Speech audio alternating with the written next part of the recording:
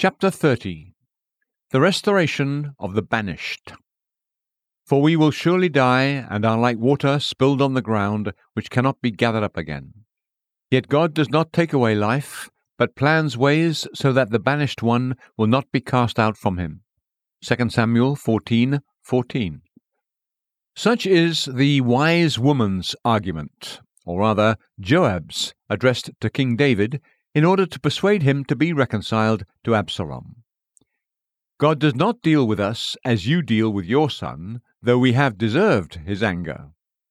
He punishes, yet he devises means for the cancelling of the punishment and the restoration of his exiles. He is just, yet he is the Saviour.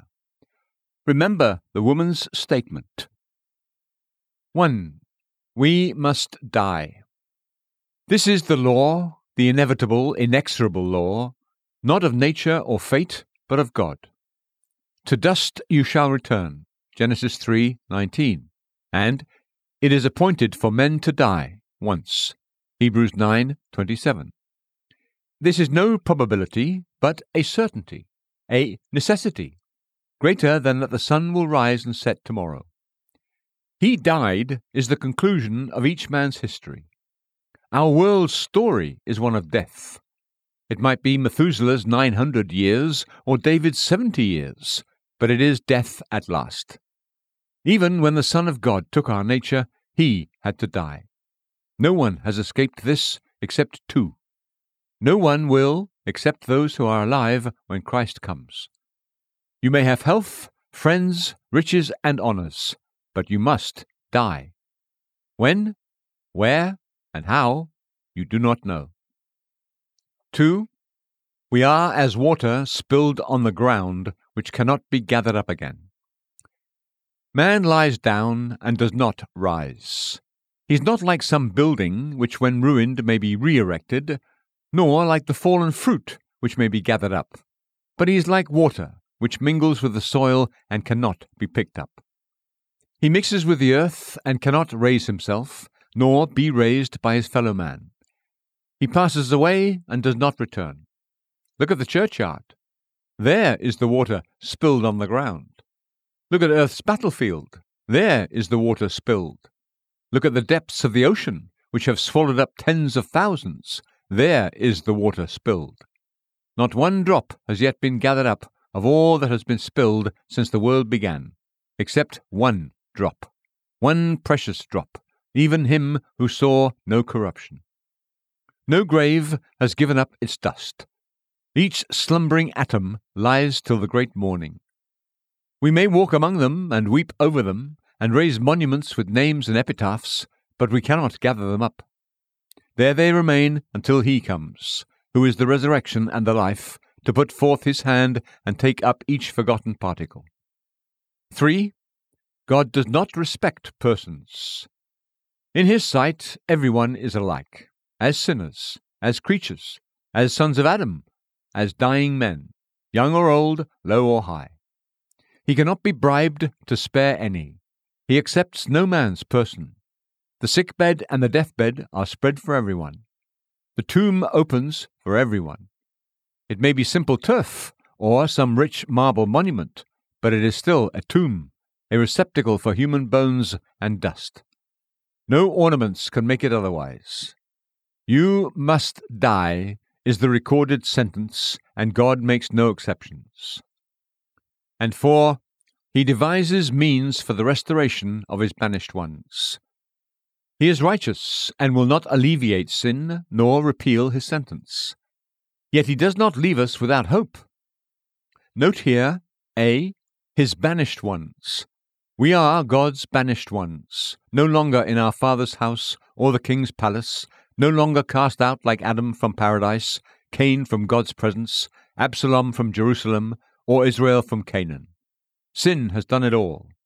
The brand of exile is upon us. It is God himself who has banished us. Elsewhere we are described as prodigals, leaving our Father's house. Here as criminals banished from his presence. Oh man, you are an exile. Perhaps you don't feel your loneliness, and you've become familiarized with the place of exile. Nevertheless, you are a banished man. banished from him who made you and in whose favor is life. B.